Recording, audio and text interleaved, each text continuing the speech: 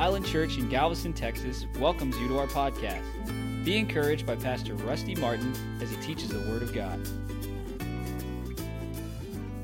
For you see, I'm working. I'm working in the area of those who have moved away from me, drawing them back. So begin to declare every day they're returning. Begin to declare every day they have an ear to hear my word. For I am wooing them and drawing them even now.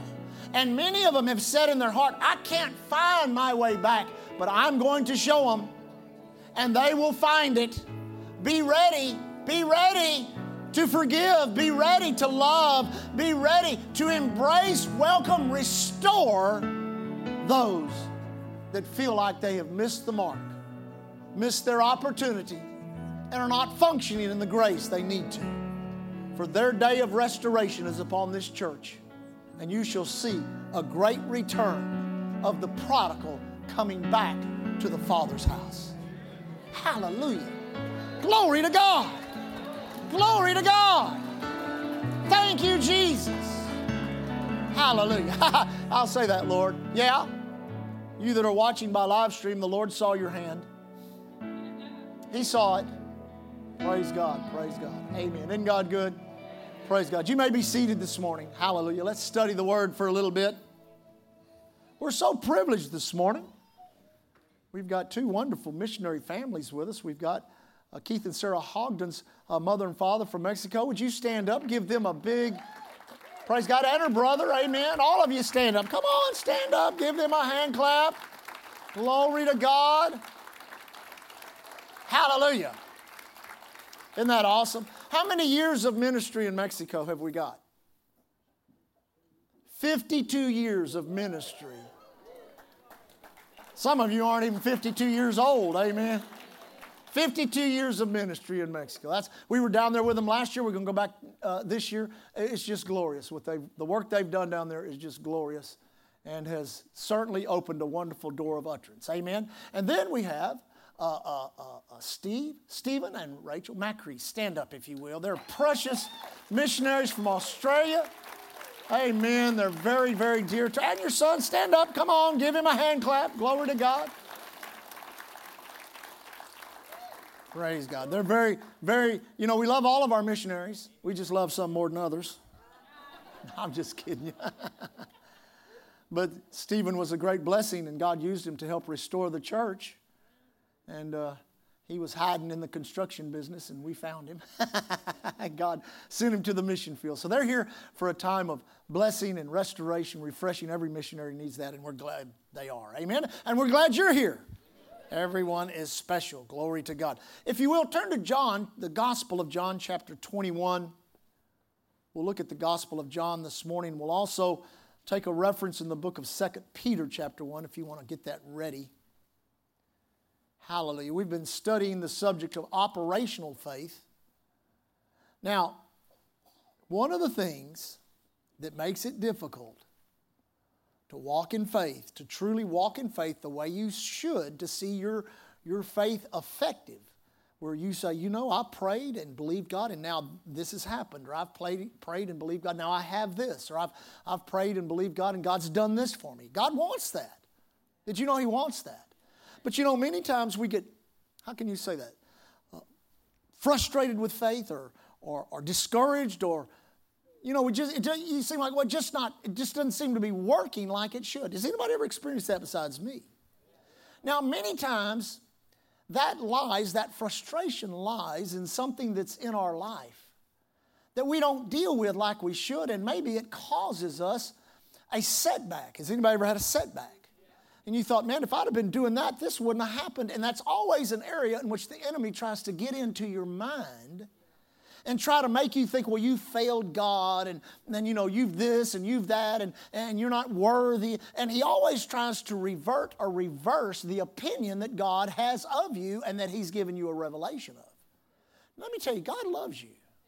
And I don't care what you've done, how you failed, or what you've gone through that's caused failure or setback. God's got a plan of restoration, and God's got a way of giving you your life back. Amen. I wrote a note. I wrote it sideways in my Bible, so I'm going to come over and read it like this. How about that?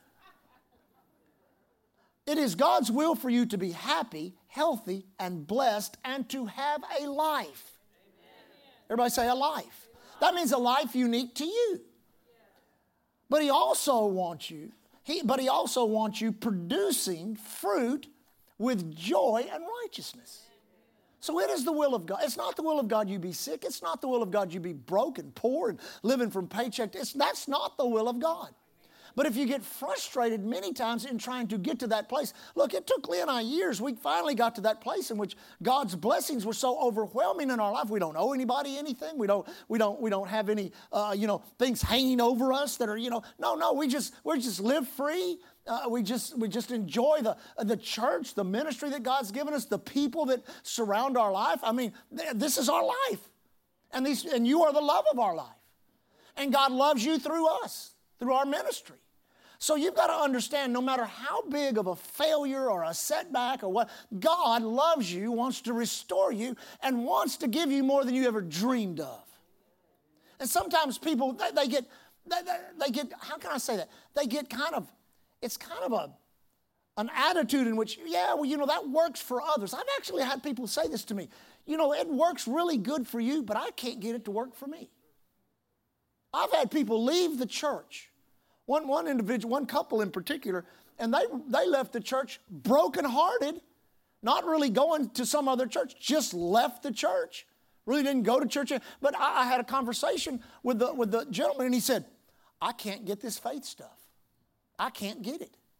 And I said, well, one of the reasons you can't is you keep saying you can't. He says, well, I don't understand it. It confuses me. I said, well, one of the things is you're missing the principles of confession, and everything you're saying you're getting because you're saying it on the negative side, on the human side, on the fallen side of humanity, and the devil makes sure you have it when you say it. God, you got to fight the fight of faith to get it. Amen. So people get frustrated, they get upset, they get mad, and they're like, well, I'm a failure. Well, it just kind of ran its course. I failed in my marriage. I failed in my business. I failed with my children. I failed at serving God. Well, it's just par for the course. No, you can't be like that. The devil will destroy you. Listen, you've got to make a decision to rise up as the child of God that God has called you to be. Shake yourself. Shake off all that doubt and unbelief. Get right with God. I mean right with God, where you're living holy and righteous. Regain your dream, regain your vision, and get busy and get after it. The days are short, the time is short, and we need to be busy about the Master's business. Amen? And let me just say this. There's not a lot of time for a bunch of recovery right now. You need to be pressing in, serving God with all of your heart in the righteousness and holiness that He's provided. Listen, that's the life that you can only dream of. Amen. Last Sunday morning, y'all were enjoying a wonderful meeting with Brother Greg Fritz. I was sitting in a deer blind with probably the two most prolific deer hunters the state of Texas has ever seen. Amen. Hunting on probably one of the top ranches in Texas, enjoying, having the time of my life, and out comes the biggest deer I've ever seen in my life. And it takes 20 minutes to get right that they film it all. And we're having this, and after it was all over, I was standing over by the brush, and I literally had to keep the tears from rolling down my cheeks because it was literally a dream come true. And you know how it happened? He's a good, good father. I said, He's a good, good father. And I gave that illustration to show you it's not just within the confines of ministry and missions and soul winning. It's your entire life He wants to be involved in. Every aspect from your little hobbies, your little dreams, little things. He wants to be involved in every bit of it so that He can enhance it and bless you and make it better. He's a good, good father. I'm glad they sang that song. I love that song. John 21. Let's look at this in Scripture for just a moment. I wrote at the top of this, this is how we are restored from spiritual failure. Verse 1 of chapter 21, after these things, Jesus showed Himself again to the disciples of the Sea of Tiberias, and on this wise He showed Himself. They were together gathered, Simon Peter, Thomas, called Didymus, Nathanael of Cana, in Galilee, and the sons of Zebedee and 2 others of his disciples. Simon Peter said unto them, now notice this. Simon Peter said unto them, I go a-fishing. Now we know that this is taking place after the resurrection of the Lord Jesus Christ. They knew he was alive. He had showed himself to them, had walked through the wall, he had opened his hands, he had put back his coat, he let them see the scars, he let them see the wounds. They knew this is him. They knew it. And he didn't come out of that grave, Son of Man. He came out of that grave, Son of God. Son of Almighty God. Now, Peter knew, has there ever been what you call an elephant in the room? Peter knew there was an elephant in the room, probably a big elephant. And that elephant was something that took place 3 to 4 nights prior when Peter, standing by a fire, warming himself, did exactly what Jesus said he did prophetically and denied Jesus 3 times. Amen? And I guarantee you, every time a chicken crowed, Peter cringed. 3 days and 3 nights, he had to wonder, was he really the Son of God? Did he really die like he died? Is he really going to come back from the dead? I mean, if he comes back from the dead, that means I denied the Christ. But if he doesn't come back from the dead, well, we had 3.5 good years with a prophet, but his discouragement, his spiritual failure, his setback motivated him to make this statement that we read past and we don't think much about it. He said this, and now he's got all these other disciples. He said, I'm going fishing. I'm going fishing. Now, in the significance of revelation in the Scripture, we know according to Luke chapter 5, it was 3.5 years prior that he went on a fishing trip. Anybody remember that? Luke chapter 5. He's got kind of a bad day going on. Fished all night. Came up to that common fish market there at the Sea of Galilee. Didn't have any fish. But there was this kind of strange guy in town that morning. And a lot of people seemed to be gathering around him. Peter, he was over busy washing his nets, wasn't paying a whole bunch of attention, until this gentleman said to him, hey, you mind if I use your boat? The crowd's pressing upon me. I'll stand in the boat a little bit, pull back from the shore, and I can teach the people. He probably said, sure, man, that doesn't mean no good. You know? But then Jesus looked over at Peter and said this, let's go fishing. Peter probably thought, well, maybe this is a charter. You know what a charter is when you hire a guide or a boat to take you fishing? Well, maybe this is a charter. Well, it wasn't a charter. It was a lifestyle change, amen? And all of a sudden, now listen to this, going to his place of failure at a time in which failure was guaranteed. Night fishermen fish at night because in that arid region, when the water cools on the top, the fish rise to the surface. They take a cast net and just catch the fish. But in the heat of the day, those fish are way down there. They don't have a net to get it unless somebody calls them. And all of a sudden, on this trip with this strange guy that had come into town, he got them a harvest of fish so big that nobody in the past ever built a boat big enough to haul that many fish. And the boat began to sink. And they had to haul other boats. And Peter fell on his knees because, first of all, he got a revelation of himself. I'm a sinful man. But it was on that fishing trip that Jesus called him to be a fisher of men.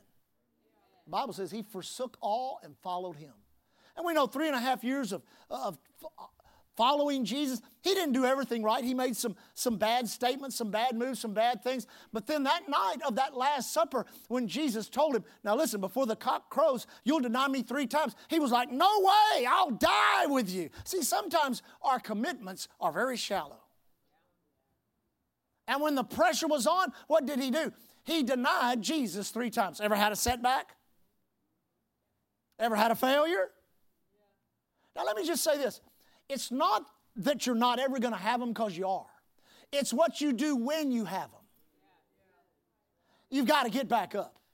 You've got to stand up. You've got to make a decision. I'm not letting this setback set me back. I'm going to move on with God. I'm going to move forward. Because if you don't, the enemy's going to be there to supply you with enough thought material to talk you out of the blessings of God. He'll flat talk you out of it. I mean, he's a master at talking people out of healing, talking people out of blessing, talking people out of coming to church, and especially trying to talk people out of coming to churches like this one where God can do something for you. Amen. So here's Peter. Jesus is risen from the dead. He's what Peter got a revelation of in Matthew 16. Thou art the Christ, the Son of the living God. But he got this revelation of his own embarrassment. My God, I've denied the Christ. I think I'm going to go fishing. Now, could it be that he was just in his mind thinking, well, you know, if he called me on a fishing trip, maybe he'll restore me on a fishing trip. So I still, to this day, see a little bit of faith in Peter that Jesus is going to show up on this trip. I just keep hearing it in his voice. It's not like, well, I'm going back in the fishing business. Forget all this stuff. We're done. It's like kind of like, I'm going to go fishing. Yeah, that's what I'm going to do. I'm going to go fishing. So off they go. It says, Simon Peter said unto him, I go a fishing. They said unto him, we go with thee. They went forth and entered into a ship immediately, and that night they caught nothing. But when the morning was now come, I love that phrase. You know, mornings always represent a new day, a newness, new opportunities. Listen, no matter how dark your night is, morning is coming. Oh, come on, church. No matter how dark the darknesses may be on you right now, morning's coming if you'll let it. Thank God Peter was there. Thank God Peter was in the boat. Thank God he went fishing. And thank God the morning was. Can you see the scene of the beautiful sunrise? I guarantee it was probably a beautiful sunrise when Jesus was there. Amen? So the sun is rising. When morning was now come, Jesus stood on the shore. But the disciples knew not that it was Jesus. Then Jesus said unto them, Children, have ye any meat? They answered him, No. He said unto them, Cast the net on the right side of the ship, and you shall find. They cast therefore, and now they were not able to draw it for the multitude of fishes. Therefore the disciple, whom Jesus loved, said unto Peter, It is the Lord. Now when Simon Peter heard that it was the Lord, he girded his fisher's coat unto him, for he was naked, and did cast himself into the sea. Now wait a second. Isn't this the guy that walks on water? Amen.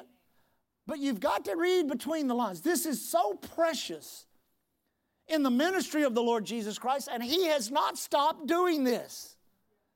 Peter's quick spiritual mathematical conclusion of the entire situation was this: it's the Lord. It's Jesus. And if he's on that beach for anybody, he's on that beach for me. So there's no ocean, there's no mountain, there's nothing on this earth that's going to stop me from getting to him. I guarantee you, he set his side. That could have been a 20-mile swim, and he'd have swam it on top of the water. You say, why? Because he knew if Jesus showed up, he is showing up for this poor old failure of a fisherman who did everything he could do to serve God and still ended up a failure. Amen. Now notice. It is the Lord. When Simon Peter saw it, he girded his fisher's coat, did cast himself into the sea. The other disciples came in a little ship, for they were not far from land, but as it were 200 cubits, dragging the net, the net with fishes. And as soon as they were come to the land, they saw a fire. Everybody say a fire. When's the last time you saw a fire? Does anybody know? It was in that room where he denied Peter. Where Peter denied Jesus. See that? He was standing by a fire warming. Now Jesus, what did he do? He built a fire. Oh, I'll pick that up later. You'll get real happy. Amen? He said there was a fire. And as soon as they were come to the land, they saw a fire of coals and fish laid thereon. And Jesus said unto them, Bring of the fish which you have now caught, which you have new caught. And Simon Peter went up and drew the net to the land full of great fishes, 153. Did you know every person in the human family can be divided into one of 153 ethnic groups? Did you know that? That's true. Every person can be classified. Whatever your classification may be is, I'm Irish or I'm French or I'm African. Every one of us fall into one of 153. All those fish represented the harvest. The harvest of souls that Jesus wants. Amen? Now notice this. Simon Peter went up and drew the net, full of great fishes, 153. And for all there were so many, yet was the net not broken. Jesus said unto them, Come and dine. And none of the disciples durst ask him, Who art thou? Knowing that it was the Lord. Jesus then cometh, taketh bread, giveth them, and fish likewise. This is the third time that Jesus showed himself to his disciples after that he was risen from the dead. So they knew who this was. So when they had dined, Jesus said to Simon Peter, now notice this, Simon, son of Jonas, lovest thou me more than these? Now that's King James. I was studying in the Passion Bible. It says it a little different. Let me find it here. Glory to God. I brought my right glasses. Now notice this. Well, let me get it right here.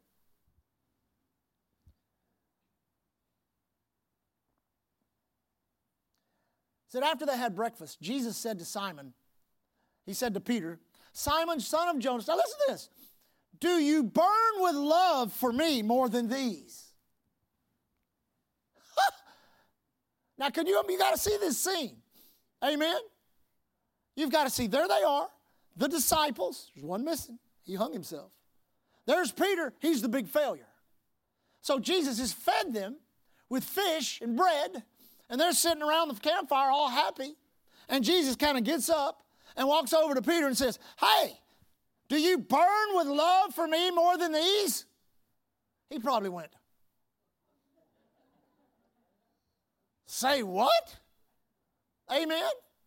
I guarantee you, thousands of thoughts probably begin to go through his mind. Is he fixing to judge me and execute me? Amen? Is he fixing to do something to me to make an example of me?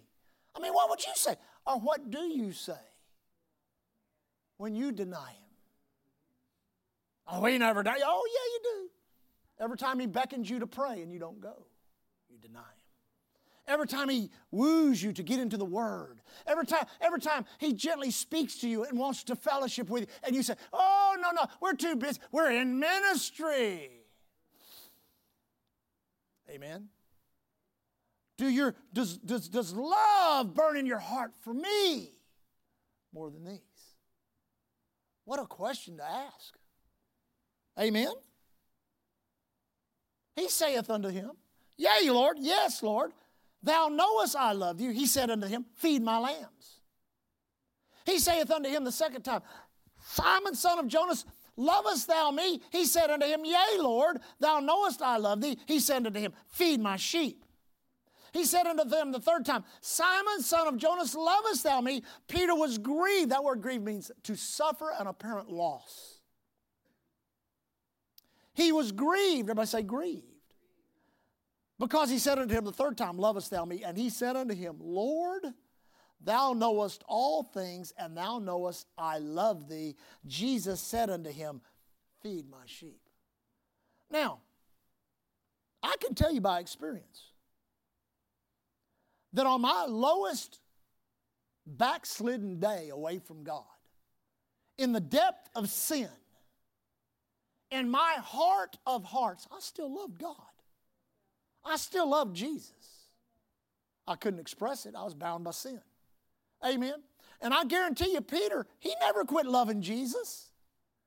But his ability to love him had been hampered by his own denial. You got to get that, church. You say, why? Because the enemy will hamper your love toward God by your failures. You're not worthy. You're not holy. You blew it here. You blew it there. You kept the tithe last year. You did this. You did that. And he'll pile it on you and pile it on you and pile it on you. And God could care less about all of that. He just wants you to love him. The issue is not, why did you do what you did? The issue is, do you love me? He was not fishing for Peter's excuse. He didn't say, Peter, tell me why you denied me. Peter wouldn't have an answer for it. Just like many of us don't have an answer for why we failed. We don't have an answer for why we missed the mark. We don't have to, but you've got to understand, your Heavenly Father is the consummate restorer. He wants to restore. He wants to bless. And He even put a mandate in the new covenant that said, you that are spiritual, restore those that fall away, lest the same thing come upon you. Listen, I've been doing this for a long time, but I still remain sober in the fact that I live in fallen flesh and I've got a mind that's got to be renewed every day. And if you do not fight that fight every day, you lose that fight.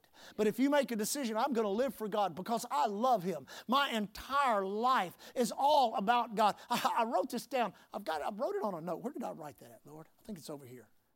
When we go to Peter, I'll read it. But I want to read it now because I think it'll fit. Listen to this. Where did I put it? Maybe it's in this one. Got all this stuff up here. I was going to use a, what do they call them, an iPad? Couldn't find one that said holy on it.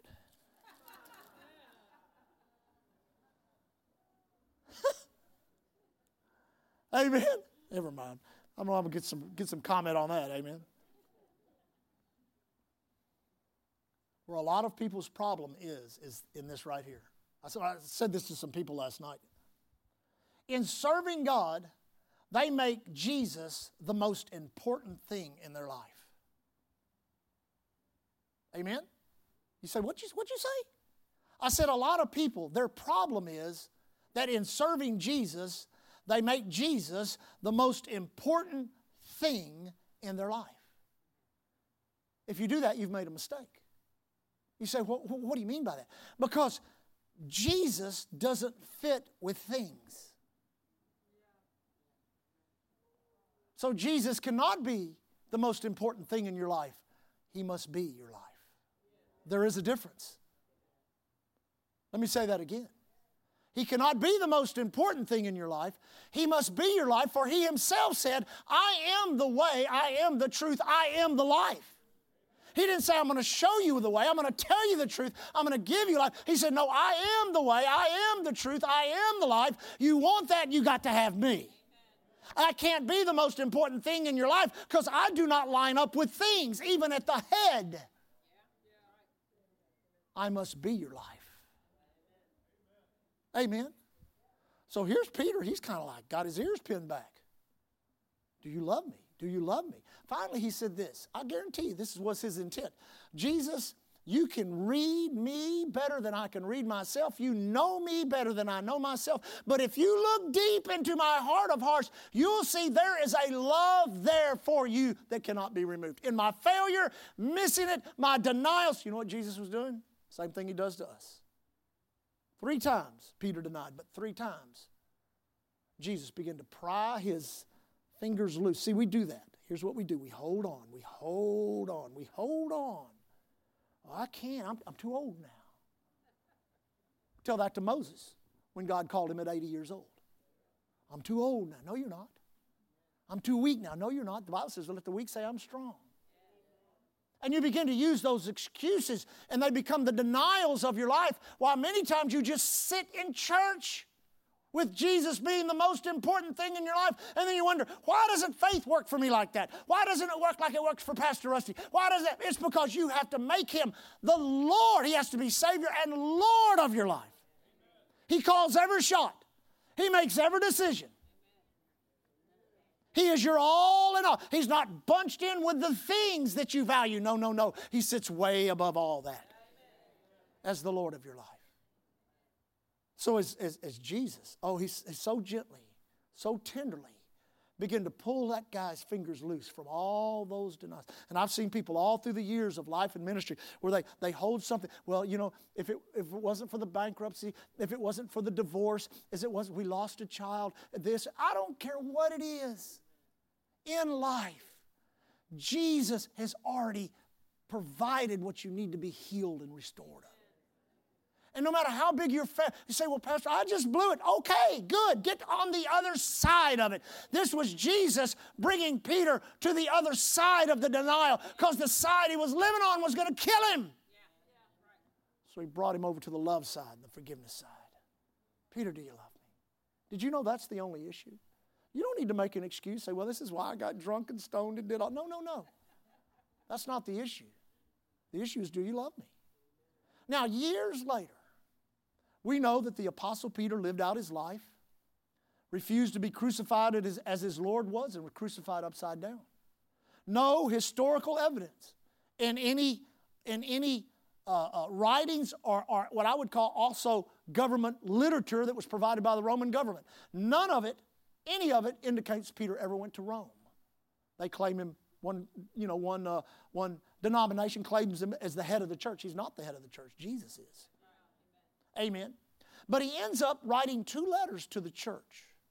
And the letter of 2 Peter, I believe, gives us a picture of a man that lived his life after being restored by the Lord Jesus Christ, maximizing the potential of his calling. We see that in the book of Acts. Amen?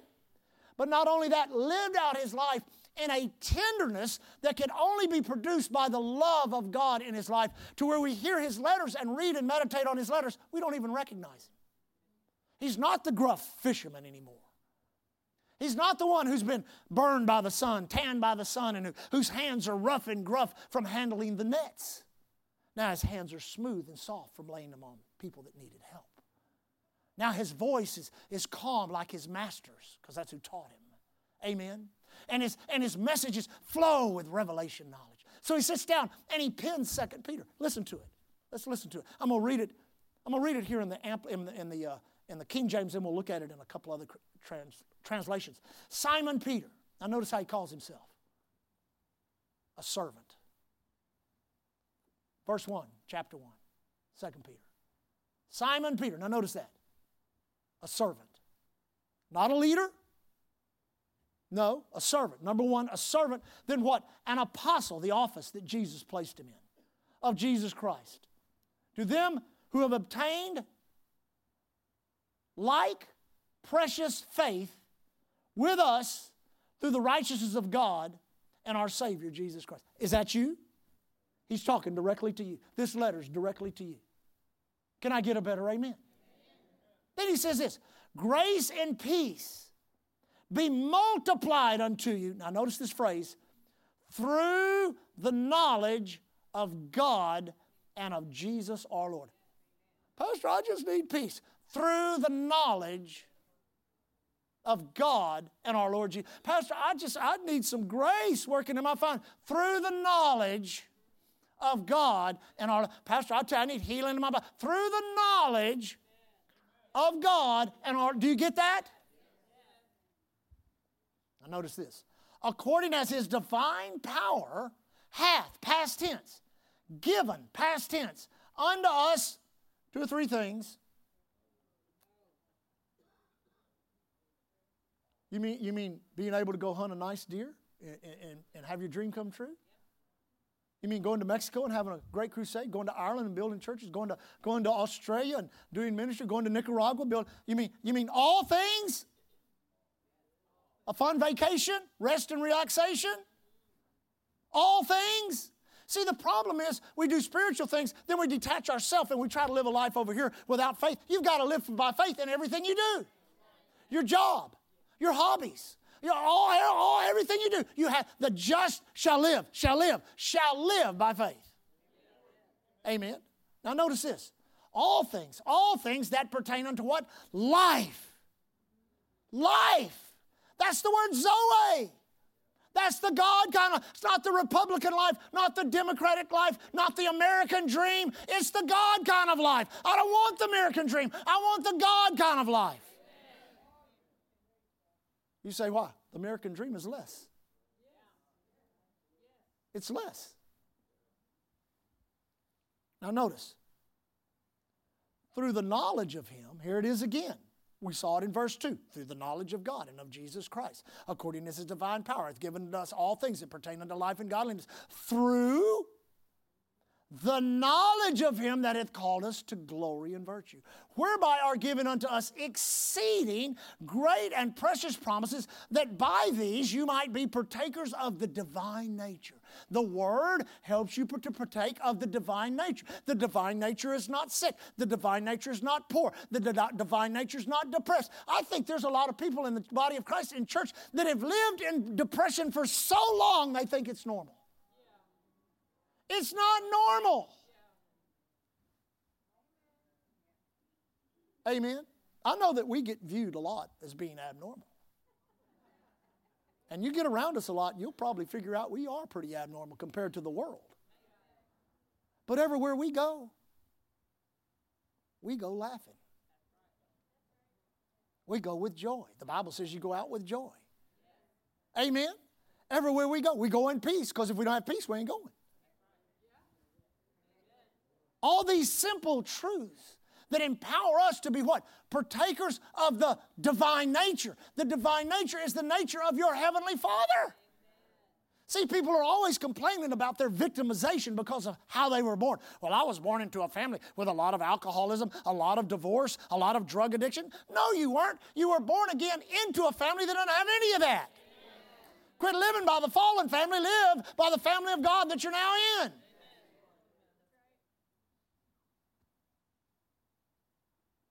Now listen to his words. I love it. Whereby are given unto us exceeding great and precious promises. Who uses the word precious?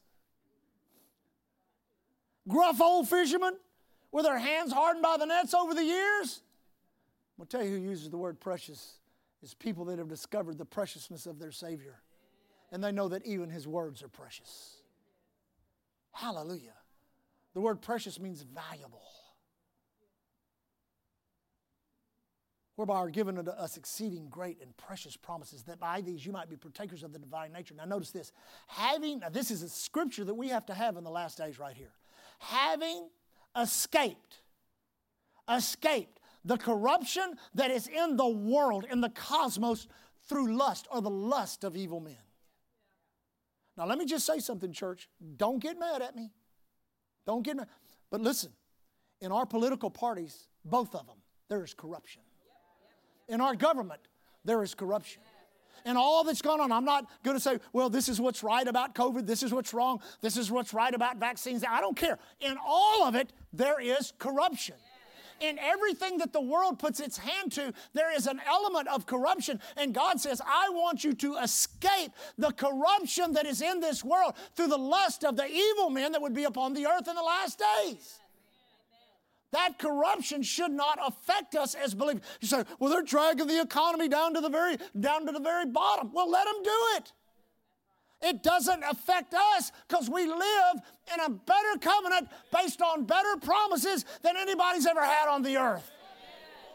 And we've got up and said for years, even in our field ministry, we said in the last days when the greatest sickness is upon the earth, there'll be health in the church. In the last days when economies are failing all over the world and your money is not worth anything, there'll be prosperity in the church. And when there's the greatest darkness in the earth, there'll be light in the church so people will know that is God and there is another way to live. You can escape the corruption that is in the world. Thank God. I said, thank God. But now notice this,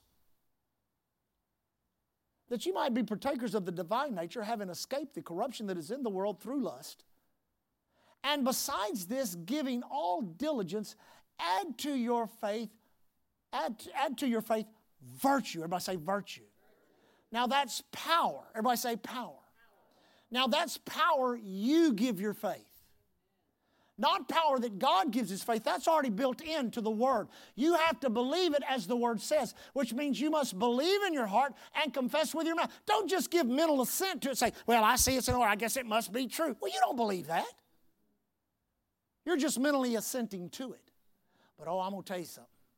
If you'll get in those scriptures and meditate a little bit, marinate a little bit, saturate a little bit, Next thing you know, it won't be some preacher talking to you. It'll be God talking to you through His Word. And when He speaks those gentle words into your heart, it's like writing upon the tablet of your heart. That's exactly what He does. He begins to script on the tablet of your heart His love, His compassion, His desire for you, His dream for your life, everything He wants for you. But you've got to be willing and obedient in order to see it, understand it, and begin to walk it out.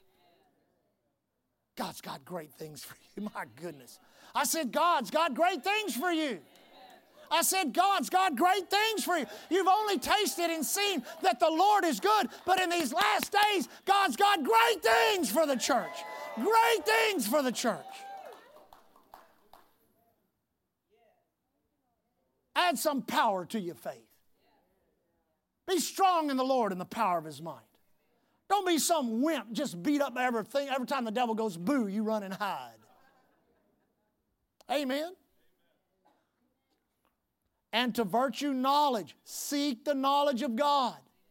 Study, meditate, have the Word taught to you. Live in the Word of God. I still echo the words of Frances Ward. She says, you have no greater relationship with the Lord Jesus Christ than you have with this book right here. You neglect this, you neglect Him. You forsake this, you forsake Him. He is the Word, was the Word, forever will be the Word of Almighty God. Hallelujah. To knowledge, temperance. To temperance, patience. To patience, godliness. To godliness, brotherly kindness. We could teach on all of these. It's so good. To brotherly kindness, charity or love. For if, now there's the word if. You ought to always circle the ifs in your Bible and remember, that's a choice. Wherever there's an if, I have to make a choice. Wherever there's an if, I have to make a choice. For if these things be in you, and abound, they make you that you shall neither be barren nor unfruitful in the knowledge. There we go again. Third time. In the knowledge of our Lord Jesus. How important is the knowledge of the Lord Jesus Christ? It is the most important. He is what God watches over to perform. The ministry of the Lord Jesus Christ did not stop when He rose from the dead. It was transferred to the church, and when it was transferred to the church, it was given to you. Oh, man, where'd my time go? But he that lacketh these things is blind, and cannot see afar off, and hath forgotten that he was purged from his old sins. Wherefore the rather give diligence to make your calling and election sure, for if you do these things, you shall never fail. Why did God give that revelation to Peter? Because he failed. Because he failed. So he lived his life to show us how not to fail. And he gave us, I don't like formulas in the Bible. There's one right there. I said, there's one right there. And it is all invested in the knowledge of God and of the knowledge of our Lord Jesus Christ. For as that knowledge grows and as that knowledge increases, what did we preach on for 6 weeks? Does anybody know what happens when that knowledge grows and that knowledge increases? Grace comes. Now, in conclusion, if you're in a situation or a circumstance that you've been in for a long time, praying to get out of, praying to be delivered from, a sickness, a disease, a financial problem, and you've struggled and you're still struggling, and it still seems like that in that fight you're not gaining any ground, you're losing ground. Has that ever happened to anybody besides me? Yeah. Amen? And you got that sick feeling in the pit of your stomach that this ain't working. You know what that is? That's the Spirit of God speaking to you. He's trying to tell you you have a problem right here that you do not have the grace to receive yet the answer to that problem. So you need to start working on the knowledge of God and of the Lord Jesus Christ, and you do, that grace level is going to rise, and then one day it's going to click right into that area in which that problem is. It's going to go right in that area, and that problem's going to be gone by the grace of God. You can't just sit around and say, well, I'm just waiting for Brother Christopher Alam to come, or I'm waiting for this. No, you cannot do that. You've got to get busy right now. You've got to take this book, and you've got to live in it. You've got to read it, you've got to study it, you've got to meditate, then you've got to live in it. You've got to obey its precepts, its principles, and you've got to walk it out. Amen? If you will do that, you will not fail. And I don't care if you've been a failure for all your life. The next years of your life don't have to be. The next months of your life don't have to be. The next days of your life don't have to be. If you will make a decision to answer that one question. You know what it is? Do you love me? Not the pastor, Jesus. He'll say to you, Leah, do you love me? Trey, do you love me? Julio, do you love me? Well, God, let me tell you, let me give you all my excuses. No, I don't want your excuses. I don't want your excuses. I want you to know, do you love me? Well, you don't understand. I was born in the wrong family. I was born in the wrong town. I have the wrong parents. I have the wrong car, wrong job, went to the wrong school.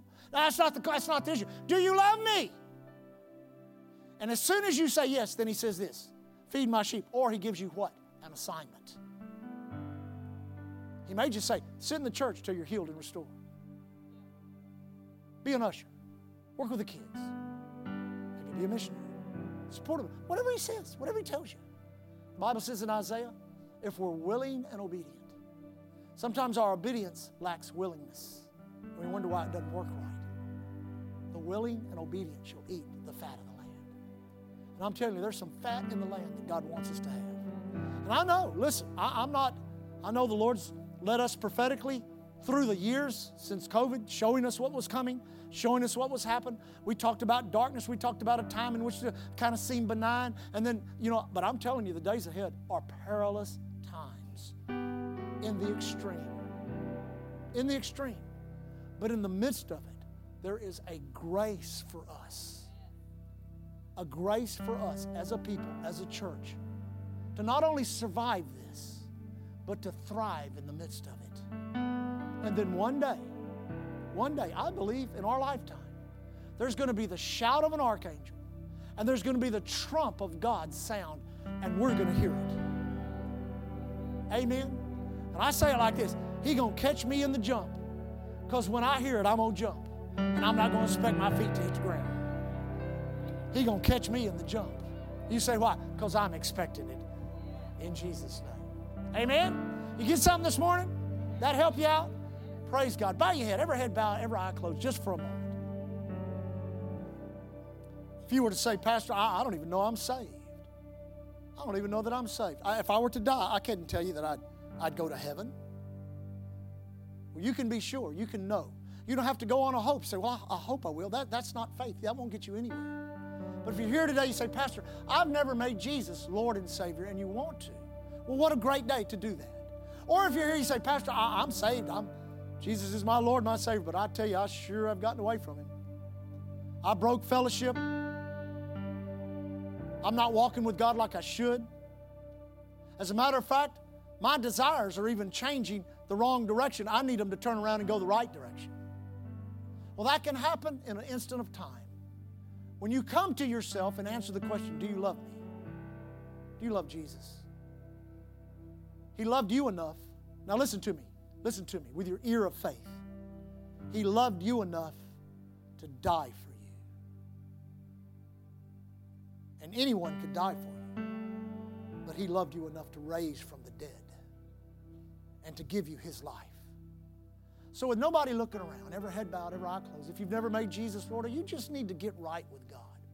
We're going to pray a prayer here in just a moment. If you want to get in on that prayer, raise your hand right now. With nobody looking around. We see one. God bless you. Anyone else? Help me, ushers. Help me, ushers. One person has raised their hand. Anyone else? Well, say, that's me. I need to be right with God this morning. I do love you, Jesus. I do love you, Jesus. Hallelujah. One is raised. Anyone else? Quickly, as we look across. Well, good. Praise God. Stand on your feet if you will. One has raised their hand, but we'll pray for one. Amen? Oh, I ought to get a better amen than that.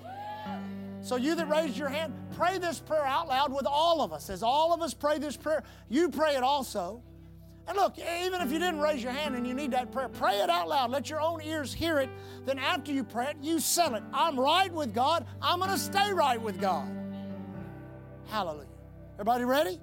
Here we go. After me. Heavenly Father, right now, standing in Island Church, November of 22, I confess Jesus Christ as my Lord, my Savior, my healer, my deliverer. Heavenly Father, areas of my life that have been displeasing to you, that has caused me to turn and walk in another direction, I ask your forgiveness. I confess it to you, Lord, and you alone, thanking you that your blood is still perpetually working for me, cleansing me of all sin, all unrighteousness. Thank you, Father. I receive your love. I receive your forgiveness, and I give you my life. I'll never stray again. I'll never doubt again. I will saturate myself with the knowledge of God and of our Lord Jesus Christ. I ask you now, in the name of Jesus, to put an overwhelming hunger in me for the things of God, the anointing of God, the blessing of God. In Jesus' name. Hallelujah. Now lift your hands and worship God. Thank you, Father. We worship you, Lord. Father, we glorify your name. Hallelujah. Thank you, Lord Jesus. Thank you, Lord Jesus. Thank you, Lord Jesus. Thank you, Lord Jesus. Hallelujah. Thank you, Jesus. Thank you, Jesus. Thank you, Jesus. Thank you, Father. Steve and Rachel, come up so we can pray for you this morning. Hallelujah. Praise God. They're here for a time of rest and relaxation. We want that to happen for them. Amen. We want them blessed of the Lord as they, hallelujah. You know, the Lord just spoke to me. He said, tell them things are changing, that a lot is changing, and don't be resistant to change because it may freak you out. God may say this to you, then you think, well, how can we do that? God says, don't be resistant to change. If you're not, things will happen quicker than you think because you need some things to change now, like right now. And God says they will change, but don't be resistant to the way I change them because you'll know. Now, that's God. And there'll be times you'll think, well, I don't know, man, but you'll know, no, that's God. That's God doing. Because God, this is what the Lord says. He said, I'm going to lift the weight because the weight has been so strong for so long. And it's like literally like I can see it, Stephen, like you're pushing a plow through rocks at times, and you're thinking, my God, this is the most useless thing I could be doing. Why am I doing this, pushing this plow through these rocks? But the Lord wanted you to know that there was dirt under those rocks. And He needed a man that could remove the rocks. That would stick with the plow, that stayed with the plow and removed the rocks. So there'll be fruit that will come to your account in the years ahead that you won't even know that it was planted, taken care of, and reaped, but it'll come into your hands and you'll go, how did that happen? And the Lord said, you're the one that removed the rocks. I have to pay you for that. Amen. Hallelujah. So be careful, pray, because there is some direction and assignment. It's not here yet. You're not there yet, but you're coming up to where a new direction and a new assignment is going to come, and it's going to just lift that head. You're going to say, glory to God, and that same zeal that you went with, you'll go back with. And it's going to cause a great change. Hallelujah. Father,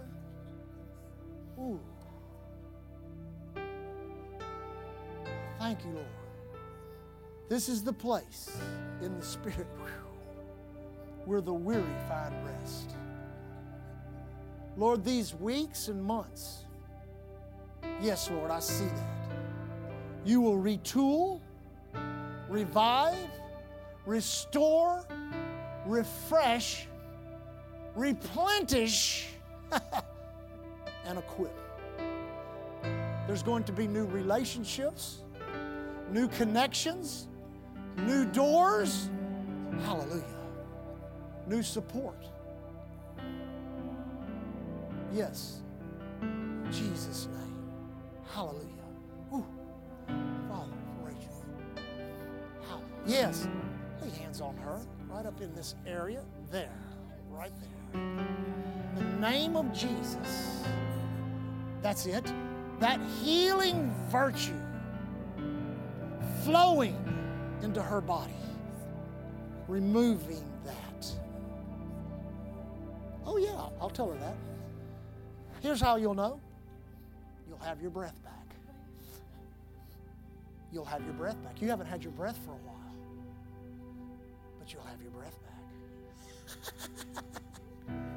Isn't that good? Now just lift your hands and thank God. Thank you, Jesus. Hallelujah. Okay, I'm not going to. You know me, Lord. Praise God. Go back and sit down. You sit down. Hallelujah. Praise God. Pastor John Osteen told me never take an offering when people are standing. He's a pretty smart guy. We're going to receive them an offering not for their work, we're going to receive their offering for their time off. It costs money when you're off the mission field.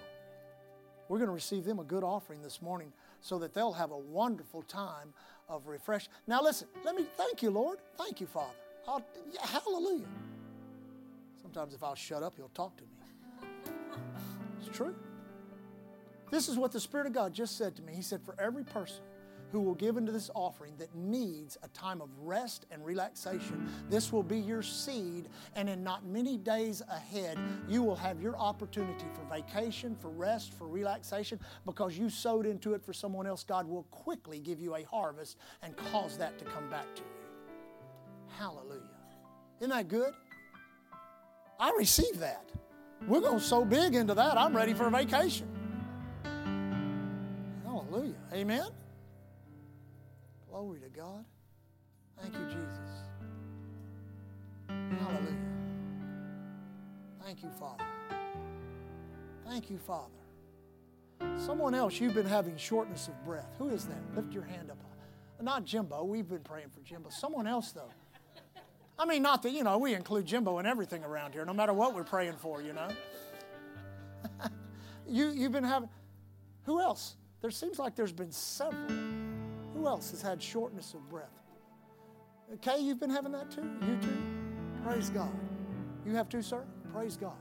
You that have been having, lift your hands up right now before we receive the offering, before we receive it. Lift your hands up. Father, right now, at its source, whatever's causing this shortness of breath, if it's a lung problem, thank you for healing. If it's a heart problem, thank you for healing.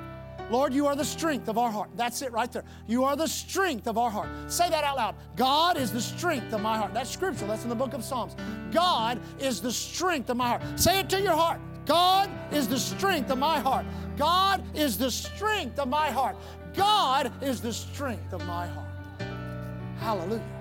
Thank you, Lord. Shortness of breath, leave them. Hallelujah. It's His breath in our lungs. His breath in our lungs. Thank you, Lord Jesus. Now hold up your offering. Say this. Heavenly Father, you're the one who initiated seed, time, and harvest. Right now, I sow into a harvest of finances that will help me to rest. I need a vacation. I need a rest. I'm ready for refreshing. So I sow that I will have an open door and the finances. And I believe I receive it in Jesus' name. Amen. Now stand on your feet. Glory to God. We're going to pray a dismissal prayer. And as you leave, come on up here and put your money in the receptacle. And be sure and greet all of our missionaries that are in the house this morning. Tell them that you love them. Amen. Praise God. Isn't God good? Isn't that cool? That's happened to us a couple of times. Let me just help you just for a moment, because I am a teacher. Listen, the Bible talks about giving in particular offerings in which your left hand does not know what your right hand is doing. Well, they didn't, the words that we use in the English language, literally that could be called spontaneous. where you're giving a spontaneous opportunity like that. And I've noticed in our life, Lee and I especially, these opportunities seem to touch the greatest level of fertile soil in our heart. That means God makes sure that seed goes into the most fertile place. In times like this, when your own left hand doesn't know what your right hand is doing. Amen? Thank God for men and women that taught that revelation, and we have that today, because I'm telling you, it works. Father, thank you for today. What a peace we feel. What a peace we sense right now. The peace of God that passes all understanding. And Father, we thank you for this day, the revelation of God, the knowledge of God and in His Son, Jesus Christ. We ask again, we redouble our petition. Give us an overwhelming desire for the knowledge of God and of His Son, Jesus Christ, our Lord and Savior. Lord, as we leave today, we release our faith through confession. No evil befalls us, no plague comes nigh us. Lord, our families that are traveling right now, that are out, coming back from the holidays, we say thank you, Father, on the highways, the airways, the seaways, the railways, any other way of travel or transportation. During the holiday season, we declare the protection and safety of God. Lord, we love you. Ignite our hearts. Let us be busy about the Master's business. So many around us every day hurting, confused. They don't know what's going on. Thank you for the light and the life you've given us. Let us be an answer to their prayers, miracle in their life. Lord, you said in the prophets, you give us the one in whom are born. That's the born again family of faith. You said you have given us to the earth for signs and wonders in the earth. Let us be those signs and wonders this week. We leave walking in faith and love towards you. We leave walking in love toward one another. Thank you for our church. We leave as the ambassadors of Christ you called us to be. Thanking you, Lord, here at Island Church, covered by the blood, powered by the Word, anointed by the Holy Spirit. God bless you. Thank you for listening to Island Church's podcast. To find out more information about Island Church in Galveston, Texas, visit our website at islandchurchgalveston.com.